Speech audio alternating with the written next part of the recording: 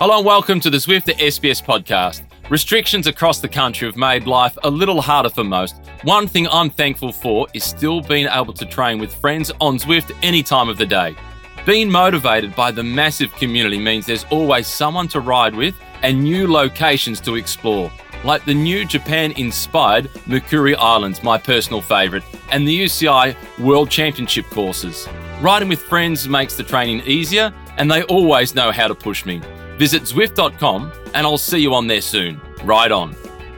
Bonjour, buenas tardes, and welcome to the Zwift Cycling Central Podcast. Before we start, let me remind you that you can download, stream, or subscribe to this podcast on our website, sbs.com.au/cyclingcentral, log a rides with our friends at Zwift. Joining me is, of course, Dave McKenzie. How are you, Dave? I'm back. Look, I bring mangiare, I bring comer, I should say, Comer, not mangiare, not mangiare. Espanol. I brought cheese and I brought some jamon. Yeah, but Spanish cheese, jamon. Fromage Friday. Who's with us? Of course, it's Bridie O'Donnell for Fromage Friday. How are you, Bridie?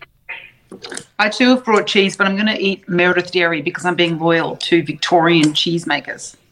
Oh, Okay, yeah. very good, very good. That's all right. That's, look, it was Fromage Friday. I thought you'll be upset and angry at us if I don't turn up with something. So I'm glad you got I'm glad I got the memo. There was a bit of peer pressure as well. Yes. I'm still searching, by the way. I'm still searching, Bridie, for the Burgos cheese. One of these days, we're going to have a Burgos party when I get it finally. I can't wait to try it, and I just hope for you it's amazing. I know it's amazing. I hope for your sake.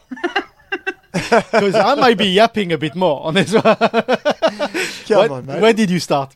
I mean, look, you can't actually get into a debate with a Frenchman about cheese. Well, no, you French cheese is, Anyway, racing. We had Yes. a stage yesterday, and then again, great stage. I mean, Maka, take us through what we saw yesterday in this last kilometre. Well, there was Jay Vine, an Australian off the front, being chased by an Australian team with an Australian hoping to win. They brought him back right there, but it was EF, as Matt Keenan said, the ambush lead out, and it was a brilliant lead out at that. And Magnus Cort Nielsen on the wheel of Jens Kerkeler. They got the jump on Michael Matthews, Baggioli on the wheel. You could see the big gap there. Michael Matthews, he just got caught out in that sprint finish. He chased them all the way to the line, and in the end, Magnus Cort Nielsen. Second stage win for him. You can see it was pretty close. Baggioli was coming up on him, but in the end, he was never going to get there. I think we all knew that at that point Cort Nielsen was going to win. Bridie, it was, I think, a really hard pill for Bike Exchange and for Michael Matthews to swallow overnight. I feel like quite a lot of other teams are often giving Bike Exchange a lesson on what they could have or should have done. And you're right about that gap. Like the two EF cycling team riders had put such a distance into the rest of the peloton, and Baggioli's just managing to hold on to the wheel. So Matthews did a lot of work and impressively rode into third, but the goose had already flown the coop, or whatever the analogy is, because he just missed the timing and didn't have a backup guy there with him. But we're going to analyse it a little bit, aren't we? Yeah, absolutely. We'll analyse all this as we go along, but let's focus on the winner. Yeah, we need to give the winner some credit. We kept on saying Michael Storer is the man of the Vuelta for us, but I mean, this man is not far behind. Well, he's one of now 4 riders to have won 2 stages each. Yeah. And what do you think of this guy, Bridie? He's... his CV's impressive. This is his 5th Vuelta stage win, and amongst others, Tour de France stage win. He is something special, I think. Yeah, he is. But what is always interesting about a rider like this is it must be amazing to be so incredibly fast and talented, but always have the camera, the stories, the journalists rushing to everyone else. His, teammates have had to endure that in every other Grand Tour and even in some of the Spring Classics.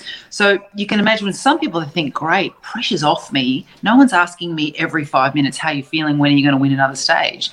And yet here he is just methodically going through his process. So it kind of suits the demeanour often of that Scandinavian nature, which is kind of like a quiet, incredibly dangerous high achiever. Yeah, they are, aren't they? You're perfect sum up. They are. They're that. I think we talked about him a couple of days ago And Other than good looking, they're actually quite they're effective as well. incredibly attractive. Their hair is not out of place or anything. But I've raced with I had a Norwegian and a Danish guy on one of my teams, and they were exactly that. I find them all very similar, very calculating, very sort of calm, level-headed, level-tempered, sort of even-tempered. And this guy, obviously it's a real strong attribute. Yeah, Ben is saying go the Danes. Yeah. That's true. So let's listen to the winner of the stage yesterday. Magnus, congratulations. You are back to your real job. I'm back to what? To your real job, sprinting. Yeah, I was, like we talked about in the team, where we wouldn't do the big bunch sprints, but when the group were reduced, we believed in me, and the team wants to support me in these type of stages, and they did amazing today. The whole team did a great job, and today I was able to sit in the back, relax for the first many hours while people were fighting for the breakaway, and even though I felt the legs a little bit from yesterday, I managed to get over the two climbs, and in the end, Jens Kykela, he did a very amazing job delivering me perfectly for the sprint. Were you confident in beating Michael Matthews? Oh no, some very good guys, Matthews and Trentin, and there were a few other fast guys there, but we wanted to give it a try, and we managed very well, and I'm super happy to take this win. This is your fifth victory at La Vuelta. You realize you are becoming a big name of this race? It's super nice, and I also see I get more and more Spanish fans, I think, after the long day yesterday in the breakaway. Even though I didn't win, I really had a lot of messages from people, and that's super nice to see that people are happy to see me fight. Thank you, Magnus.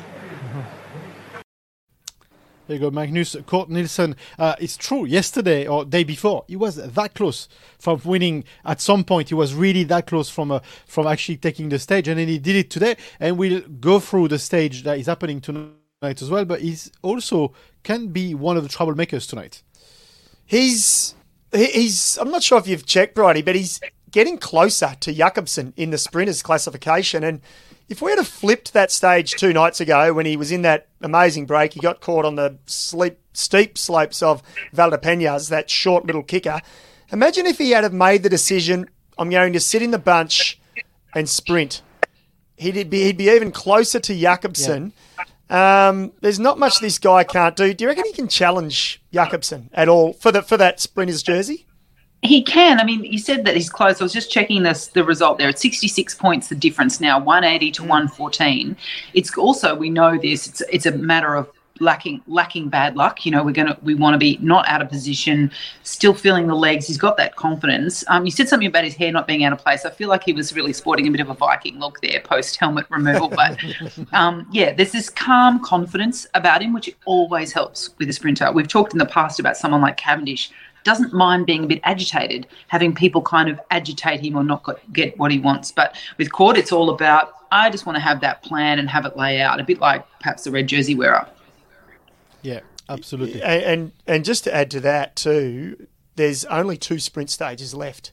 So remember, it's an individual time trial that finishes the race this year, so there's no traditional Madrid sprinters stage. So this actually suits Magnus Cort better than Jakobsen being a more purist. Be very interesting to see, because we saw Philipsen's gone home, and so the battle for that jersey will definitely heat up in the next couple of days, because there's not that many opportunities. No, that's right. So let's talk about Matthews now, because we have to talk about Matthews again. It's not by lack of trying. It's not by lack of trying. You know what it is? It's almost, Bridie, I think it's like, the reason is, I think they haven't done much wrong, but they just haven't won. Yeah. So they've nearly done everything right, and I'll scrutinise them more over last night's result. Yeah. So I'm frustrated for them as well. I mean, when you first came into the office today, you said, that's the one that got away. Massively. That's the one that got away. You got to think the same, that last night was the one he really should have won. Yeah, he should have. But, I mean, gosh, it's easy to criticise from here, isn't it? Like, you think Matthews could have felt terrible and yet he could have still finished third. And one of the things we were all talking about at the airport after the Tour de France is just how we don't have the same access to a rider and his real innermost thoughts that we used to. There's a lot of controlled messaging. So who knows how Michael Matthews is feeling? He could be feeling 90%, 95%. He could be feeling this is the best he's going to get out of himself. And we're here going, oh, did he miss the gap? Maybe their timing and aggression is superior. But I think, I don't want Matthews to be the Richie Porte version of the sprinter that just kind of coulda, shoulda, woulda. That's not what I want for him. But in a sense, it's the fact that the full team was behind him yesterday. I think that's in the sense where we can actually say they really pulled everything they could on that particular stage. And I think in that stage, he's not criticizing. He's saying, yes, they tried with the full team. And it's the one that got away because they go. I mean, actually, Micah, let's go through the moment where. Well, the moment happened. that I think it's not necessarily the moment, but this is. I'll give you my opinion, I suppose, of where I think he lost it. So you can see here, Javine is off the front. We're speeding this up a little bit. You've got Mezget's on the front, Matthews, Trentin. They've jumped. For me, Matthews was too hard up on Mezget's wheel. I know it was 400 metres to go. He should have given him half a bike. And Bridie, the other classic thing, and again, I know it was, even though it was tough in my armchair commentating it last night, it's never as hard as being in there. He should have had the rubberneck. He should have been starting to look over his shoulder because he knew that Mezget's wasn't going to be able to take him to the line or to that 200 metre mark. And all of this Michael's got that much experience. So this is stuff he knows. And you make a good point. He's tired. He's probably tired. He's probably worn out. The team absolutely emptied themselves, but he missed that jump. And that was the moment he lost the stage. And maybe the challenge is... Go, Brady. Well, maybe the challenge is as well is like they enacted Plan A last night, the night before, and it didn't work. And really what they needed was Plan A on this stage. They needed to have those riders, and they haven't shown adaptability. You know, we talk a lot about the talent of riders and their top-end speed or their strength in time trial, but you actually, as you say, Dave, it's exactly right. You also have to think, oh, crap, the plan we were thinking about for today's stage didn't work. We've got to change the plan right now. We've got a nanosecond in which for me to jump off the wheel of Megic and get onto the other wheel. And maybe he's thinking, today was a lead-out day or a train day or whatever, the way they're thinking about it. So maybe Matthews needs to try and be a little more open-minded. I say that, but, at 70k an hour, he needs to be more open-minded. Two comments. He mentioned at some point that we listened to him, and that's not necessarily in this comment, but he mentioned the heat. He's bothered by the heat before. So one, is this still an issue for him? And secondly, Jakobsen was not in that sprint. Was he expecting more of a purist kind of sprint? And he got simply surprised. He simply got outplayed by EF on this point. No, I'll say to that bit, no, because it was a reduced group of 35 riders. They all knew the scenario. They knew none of the sprinters were there. Mm-hmm. He got caught out. He simply I think we should listen to him, and then we can sort of dissect it a bit more if we want. All right, boss. Come on, click, mate, click. See, I'm producing now. Let's listen to Michael Matthews. After yesterday, today was always going to be difficult. We decided not to chase because I think it wasn't our day to chase today. And then we all came together in the final there after me struggling on the last few climbs to get to the finish, and the boys still put on the line for me to go for the sprint. And we just got jumped a little bit there in the final from, I think it was Magnus. They just timed it better than I did in the sprint there, but I think all in all we did a really good team performance today. And you've got to be proud, like you said, you were just struggling on those climbs, so to still get back and be able to sprint, you finished third. It was really close. Yeah, I thought on the first climb, I already told the team that I wasn't going to contest the stage today. I thought it was going to be too much for me, but I gritted my teeth and got my ass over the climb. And the boys say we go for you in the sprint. So when you got a team like this around you that supports you through the highs and lows of a Grand Tour, then you also give it your all to try and finish it off. There you go, Michael Matthews. He speaks about the team again. And this is what we're hearing a lot from Michael Matthews all across all the grabs we played, actually, across this Vuelta. He's always super thankful for the team. Oh, they've been awesome. They didn't do a thing wrong, I don't think, Bridie. And I'm nitpicking Michael, or we all are. I'm throwing you guys under the bus with me, by the way. But at the end of the day, too, 41 degrees. He says he was feeling average. He told the team at the start, I'm not going to be good today. So, So what do you make of that then? Third. Like, you say you're not going to be good today, don't worry, I'm not in contention, and then you end up third. So why is he getting in the mix if he knew he was going to be feeling not great and he didn't want the team to commit? That to me says a bit of mixed messaging. Look, I think if we re-listened to that and read into what he was saying, I think he told them before that the climbs, because the 2 climbs came near the end. So I think he said before the climbs, I'm not feeling good, I'm not good. You can't ride for me. So we have to think about breakaways, etc.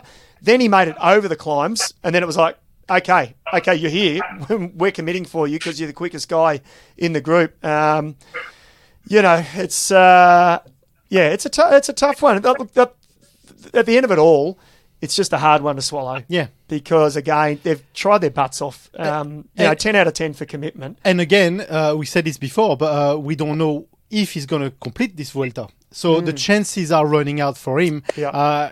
Today or yesterday was clearly something they planned. I mean, how far will they go in this Vuelta, or when do they actually call it quits? And he calls it quits and say, okay, I'm not going to win anything at this Vuelta, but now it's the world. Look, he might go to the finish. I don't know for the preparation. Some riders like to pull out midway if they're doing the World Championships. Others like to go all the way through. His form's still pretty good. Yeah. So that's, I really hope, I hope the team gets a victory.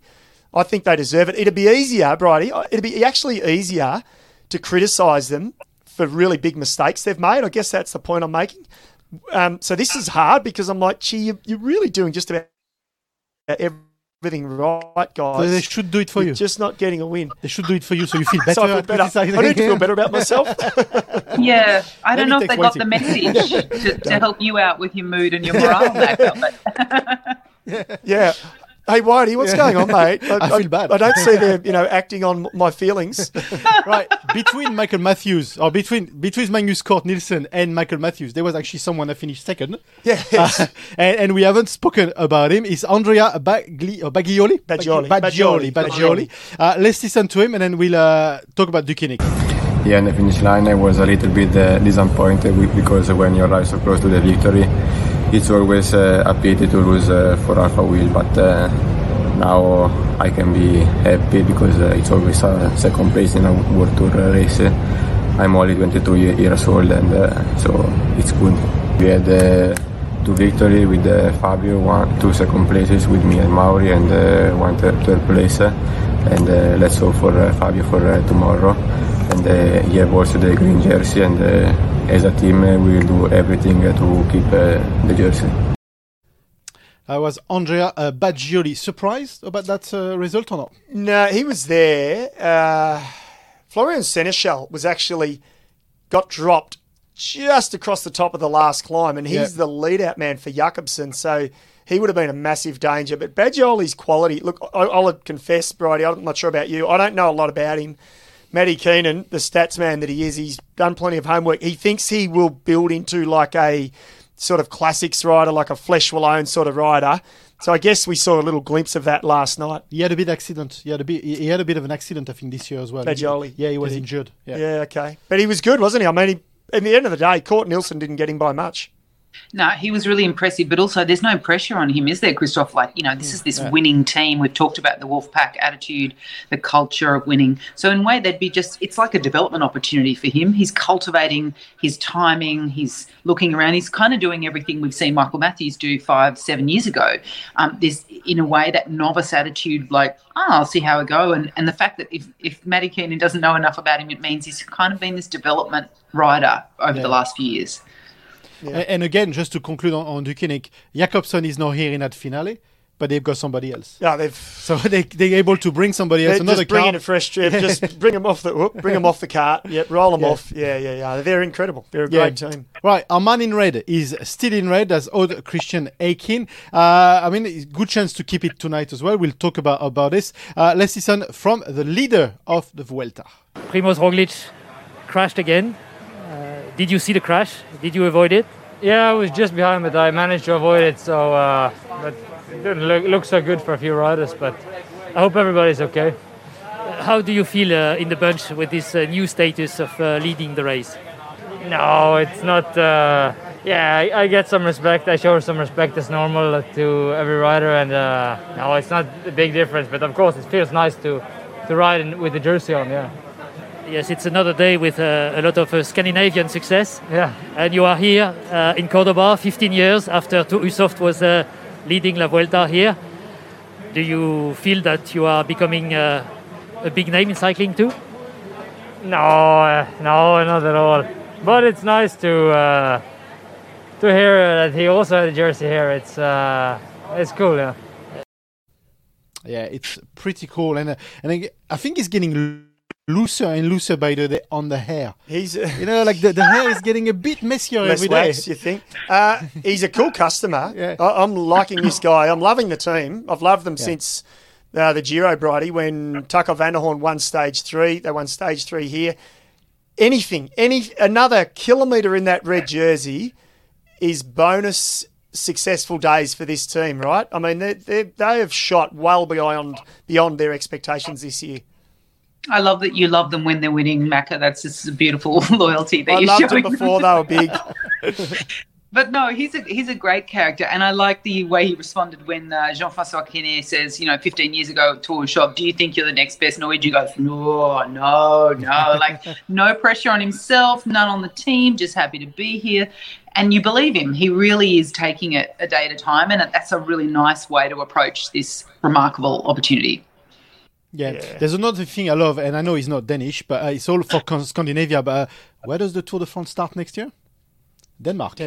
So it's all this area which will be really showcasing. And again, Norway is not Denmark, but it's the region of the world. Yeah. And I think this is really showing up that that corner of Europe is really rising up again. It is. It is totally. And incidentally, he was 11 when Thor Hushovd got the red jersey in Cordoba.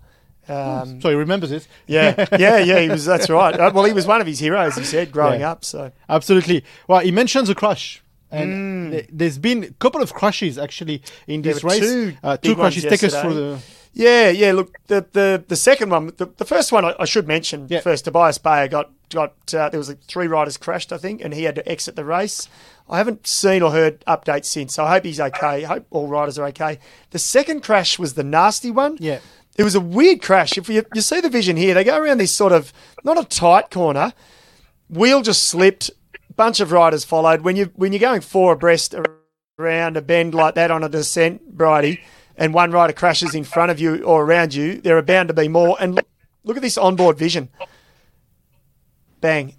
And again, who's in that crash? Primoz Roglic. What's going on with Primoz, Bridie?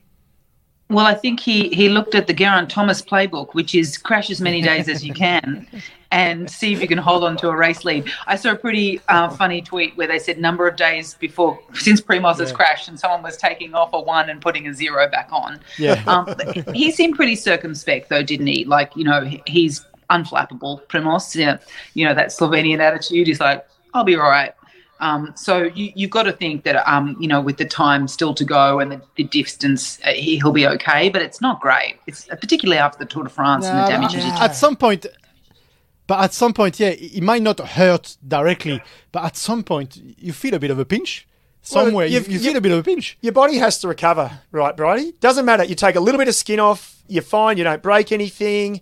Your body still needs to use some energy in the evening or whenever it is when you try and recover to heal. So it has to take the edge off. And you're getting a massage, and the masseur has to avoid bits of your leg because there's a bit of skin there, and you sleep and it hurts when you're turning over. Absolutely, all of those things just take the edge off. And then, of course, there's a psychological thing, which is, shit, I don't want to crash again. I need to be careful. And the other people are like, is he really a tour winner, or do we need to get away from him? So that kudos we saw being extended to someone like Tadej Pogačar in the third week of the Tour de France, which is like, I'm in control here. I can command that. There's just an element there where people might start to think, is he a crash test dummy? Should we not be anywhere near him? Yeah. Even though he's won that race twice already, so it's a fine line. Yeah. I'm on a real fine line with him and the team at the moment. Yeah. Right, we want to take you now into the car, because the car of the DSM's car, I should say, just because there was a breakaway yesterday. Romain Bardet, incidentally, was in that breakaway. That's not why we're bringing this, but it's always good to talk about, to hear how the communication goes through. What do you think? Yeah. It is. It's brilliant, and this is the vision. A lot of the onboard stuff, the Couch Peloton, don't see during the live broadcast. We get to look through it the next morning, and this is excellent. It's a cut up version of it, but it's very, very good. So 1 minute in the DSM car while a rider is on the breakaway. Still 30 seconds. Really good this. 30 seconds. 2 chasers, 28 seconds. Peloton, 38 seconds. This is good. We've got to still commit, but this is really, really good. The chasers are waiting for the bunch. With big roads, it's not going to be so easy. Yeah, but there's also not a lot of riders. Come on, Roman. This is really good. You've got to ride with these 4. We've got to go all in. Come on. 2K, last 2K. Come on, Roman. Push. Oh, it's going to be close, this. 9 seconds. Well done, mate. Unlucky. That was a phenomenal effort. That.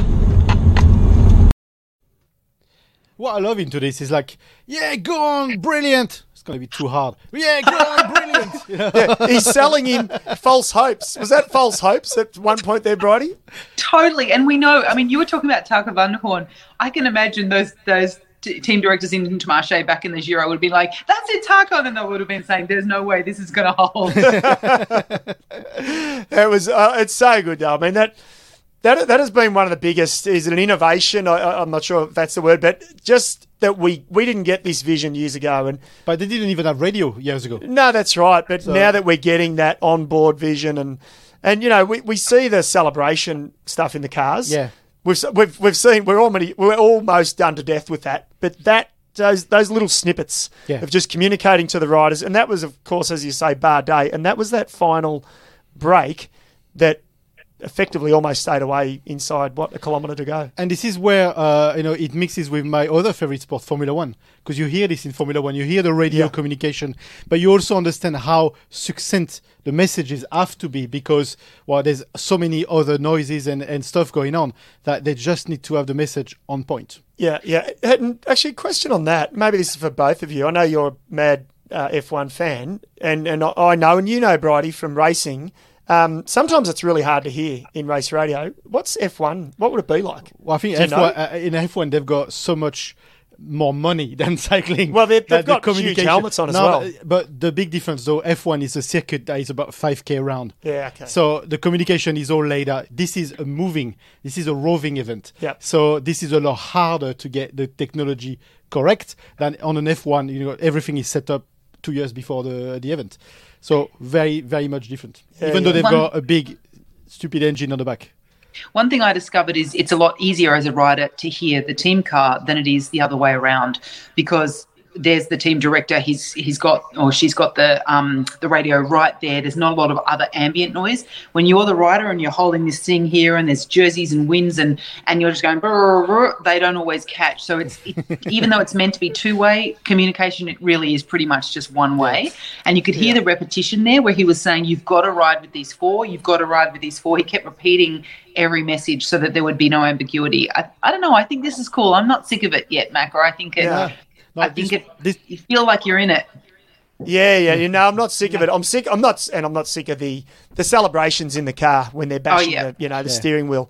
That we've seen a lot of that. But Richard Carapaz, he doesn't know because he just pulls the earpiece out. Mm-hmm. He just solves the problem Absolutely, this is how you do it. Okay, in that breakaway though, there was Bardet, but there was Jay Vine as well. And again, this was relatively close. Yeah, Bridie, this story. There's a bunch of cool stories this year and last year, and the fact that he's got his contract through the Zwift Academy, and now he's off the front, last kilometre, midway through a Grand Tour.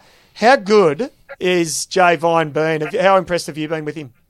I've been super impressed, but you're right about these sort of opportunities. We saw it with Isla Bradbury. You know, if you're presented with this opportunity and you've got nothing to lose, we see it with Aussie riders at the Tour Down Under in the past where they're riding in the under-23 team, nothing to lose, got good legs, in the right team. That means that you're not playing with the strategy and tactics of other teams. It's so cool. And also he's had his countryman Stora win 2 stages. So he's thinking, yeah, these Aussies are dominating. Let's take it on. Let's grab this race by the scruff of our neck. Mm-hmm.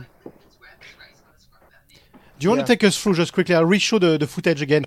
Sorry, I pressed a little bit early on this one. It was great. I thought it was perfect overlay. Yeah. So you don't want to take us through again? This just quickly. Yeah, the important part of this too for Jay Vine is he's got Ciccone, Roman Bardet and Sergio Henao, 2 very experienced pros, and Ciccone on his way up in the pro ranks, and he absolutely matched them and then left them in that last kilometre. So this will not hurt, and you can see there he was the last man standing, and they only caught him in the last 400. He was on a 1-year contract. Yeah. If he does not sign another 2 years, I'll be shocked. Yeah. And if Alpecin, for whatever crazy reason, they decide they don't want him, he will get himself another contract. So that's great news. Yeah, absolutely. Any other news? I think there's a lot happening in the Paralympics. We've got a few snippets here. Bridie, let's go first off the rank. Lucy Kennedy has announced that she will retire at the end of the year. I was a little bit surprised with that. Yeah, I was as well. But, I mean, she's an extraordinary climber. She's been in great support to Annemiek van Vleuten, to Amanda Spratt and Grace Brown, but possibly just never has had the quite consistent breakthrough performances. She's had the occasional race victory, but not the same outcomes that we might have predicted for a rider of her capability. And that sometimes comes with joining the sport a little later. Just your skills and your confidence in the bunch aren't always the same as someone who's been there a lifetime. And she's had a fair share of nasty crashes too, and that's got to knock you around, doesn't it? Yeah, it does. And, you know, we were talking off air before the show, the idea about riders who have other opportunities or who might be thinking about jobs, parenting, whatever it is that is also in their life, and weighing up those choices about another year away. I mean, 2 seasons of COVID have been really challenging for a lot of the professional women riders, trying to work out what races their team even gets to go to. And an important question on this, and this is so pie in the sky, but maybe one day we will get to this. What if Lucy Kennedy's contract currently was 3 times as much or 4 times as much? Would that have a bearing on her decision-making? No doubt. I mean, if you think about, and I'm not the same rider that Kennedy was, but I stopped riding because I weighed up what could it be like to come home and make a real living versus scrambling to be in a team that might take me as a person whose age average was pumping things up a little bit. So she would be weighing up those things. If she was on 250,000 euros, she'd go, oh, well, bad season, blow it off. Also, don't forget, if she was on 250K, she might have a partner living over with her in Monaco or Girona or Andorra, all the places. So everything else, your support network is there. If you're living on your own in a bunk bed, with a couple of teammates or maybe in another team house, totally different scenario. So you start to weigh it up and you think, you know what, I miss my family, I miss my partner or whatever it is, or I want a real job, or my body is not holding up anymore. Why would I keep doing this? So there's no doubt that weighs into it. Yeah, and I can just say, I reckon 250K, that'd literally get you a bunk bed in a garage in Monaco. That's about it. I never lived in Monaco. I wouldn't know. Before we go into any other news, actually, there's the Paralympics. Yeah, do we want to do all other news first? Let's do this now, and then we'll do the stage coming up after that. Paralympics, producing. Very important. Yeah. Paralympics, Amanda Reid, I must say, I'm absolutely pumped. World record time, 500 metres, gold medal. Bridie, this is super. She's a role model for young Indigenous kids. She's a role model for all para-athletes, but it is really special. And I got to spend a little bit of time with her at the Canamble shoot we did that we aired during the tour. I was rapt about this. It's just something special. Yeah, you would have felt really connected to that story, and I love that that work that you did that we broadcast during the Tour de France. We heard Petricola talk about this, Emily Petricola, talking about how sport had changed her life, saved her life, how the coaches saved her life, and I feel the same about Reed. You know, we see sport and particularly winning and competition absolutely changing the pathway for so many athletes. And often the lesser opportunities you've had, the more dramatically it changes your world. And Reed, for sure, is one of those people in that category. And we don't have anywhere near enough Aboriginal riders in Australia. I mean, Minda Murray was a rider I raced with in Rush Women's Cycling. She was the only woman I know who's Aboriginal and who raced a bike. It's just not a pathway seen to be an option. And that idea about if you can see it, you can be it. That is that idea of that you see someone doing a thing and you think she's had a life like me, or he's had an experience like me. I could do that as well. Yeah, it 100%. is. It's and on that, I'm not sure if, and I don't want to say she is because I could be wrong.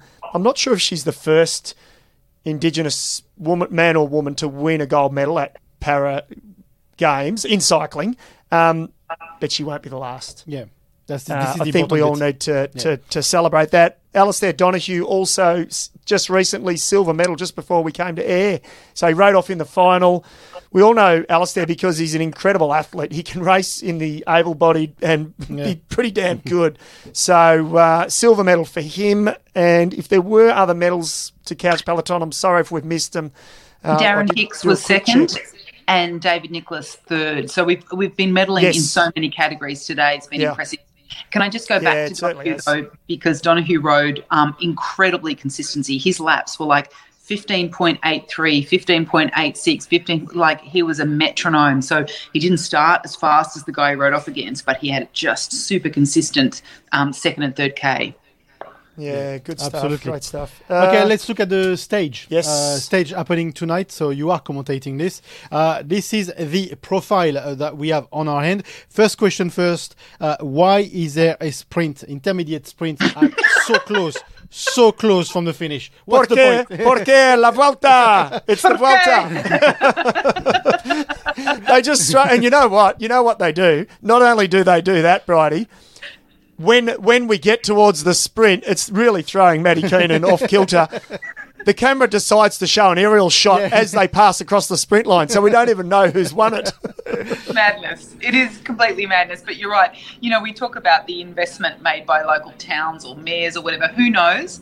Maybe the mayor of that town said, I wouldn't mind an intermediate sprint. I don't care that it's only 20 kilometres from the finish. Yeah, exactly. But what can we expect? It looks, it feels, it smells a lot like a purist sprint stage. It's Jakobsen written all over it, but the other element to it is that he doesn't have Philipsen's team now to help because Philipsen's gone home. That's Alpes in Phoenix. They were the two sort of out-and-out fastest guys. Yep. So it's not a done deal for Jakobsen. I think it'll be a super fast stage. They've been 20 to 30 minutes ahead of schedule the last 3 nights. It's been that fast, so I don't expect this to be any different. Yeah. Okay. And also slightly trending downhill, 200 kilometres. I mean, it's a really long day. And depending on how hot and how everyone's feeling for 2 weeks in, we could see a break that's moderately effective. It won't be like that third week of the Tour de France where it was a points race for 170K. But I think it will be a bunch sprint, but it'll be a matter on who's away in that break early on. Yeah, and one last bit on that. Apparently, I just heard this before. It's going to be 41 degrees today. Yeah. That'll be brutal. Yeah. Well, by then they're used to it, though. No, don't you think? They're used to it. You don't get used to 41 degrees. There's us in wintry Melbourne. Well, if you think I'm controversial, here's this one out. Arnaud Demar turned 30 yesterday. Oh. What's the point of a pavlova for a birthday cake? What's the point? Is that a pavlova? It's a pavlova, so... It's the most, and I'm going to be controversial, the most overrated cake in the world is a pavlova. Oh, Bridie, I know you love your food. The man is in Spain. You cook up some absolute gems. The man is French in Spain. Why do you bring a pavlova for a birthday? Bridie, I'll hand this one to you. Because it's his birthday and he gets to choose. I don't know about your kids, but on your birthday, you get to choose the kind of cake. And if you want a Mars bar I'm not sure he chose that. But you know what? Christoph, is it, you reckon Pavlova's New Zealand? It is New Zealand. Bridie? Allegedly. On Nice. Wikipedia it is. Nice, yeah. On Wikipedia it is. Good answer. Get You can lost, punch mate. me. You can punch me if you want. Rack off, mate. Rack off. It's an Aussie dish, all right? What? Some fruit on top of Pretty meringue. simple. It's pretty simple, yeah. It's very complex, Anyway. Christoph. Just because you're famous and your country is famous for amazing gâteaux, it doesn't mean our pavlova with our mushy fruit making it all soggy. Feel free to comment, people. And Kathy say Christoph on the Pavlova gate. Absolutely. Ooh, I love it. Hashtag it. Then Hashtag it actually away people- couch Peloton. People cancelling my visa straight away. Yeah, exactly. Yeah, fair enough. Anyway, I think this is where we're going to end because this cheese is looking at us. I know. We did. The interviews weren't long enough for me to cut off a slab. So, Bridie, good to see you. Good to chat to you again. Stay well, and we'll speak soon. Thank you. Thank you, Micah. Thank you very much. Thank you very much. This was the Zwift Cycling Central Podcast. We had fun today. If you want to listen to this podcast again, you can tune in on our website, sbs.com.au/cycling central, and you can log a ride with our friends at Zwift. Until the next episode tomorrow, same time, same place. It's bye for now. Before we go, a quick word from our sponsor, Zwift. Over the winter, all my motivation comes from taking on their athlete workouts. My favourite is Mathieu van der Poel. Fun is going full gas as he helps build your anaerobic capacity. These training plans have helped me find my best. There are workouts from Geraint Thomas and Anna van der Breggen, so every aspect of your riding can be tested, ready for summer. All you need is a bike, trainer and the Zwift app. Visit Zwift.com and I'll see you on there soon. Ride on.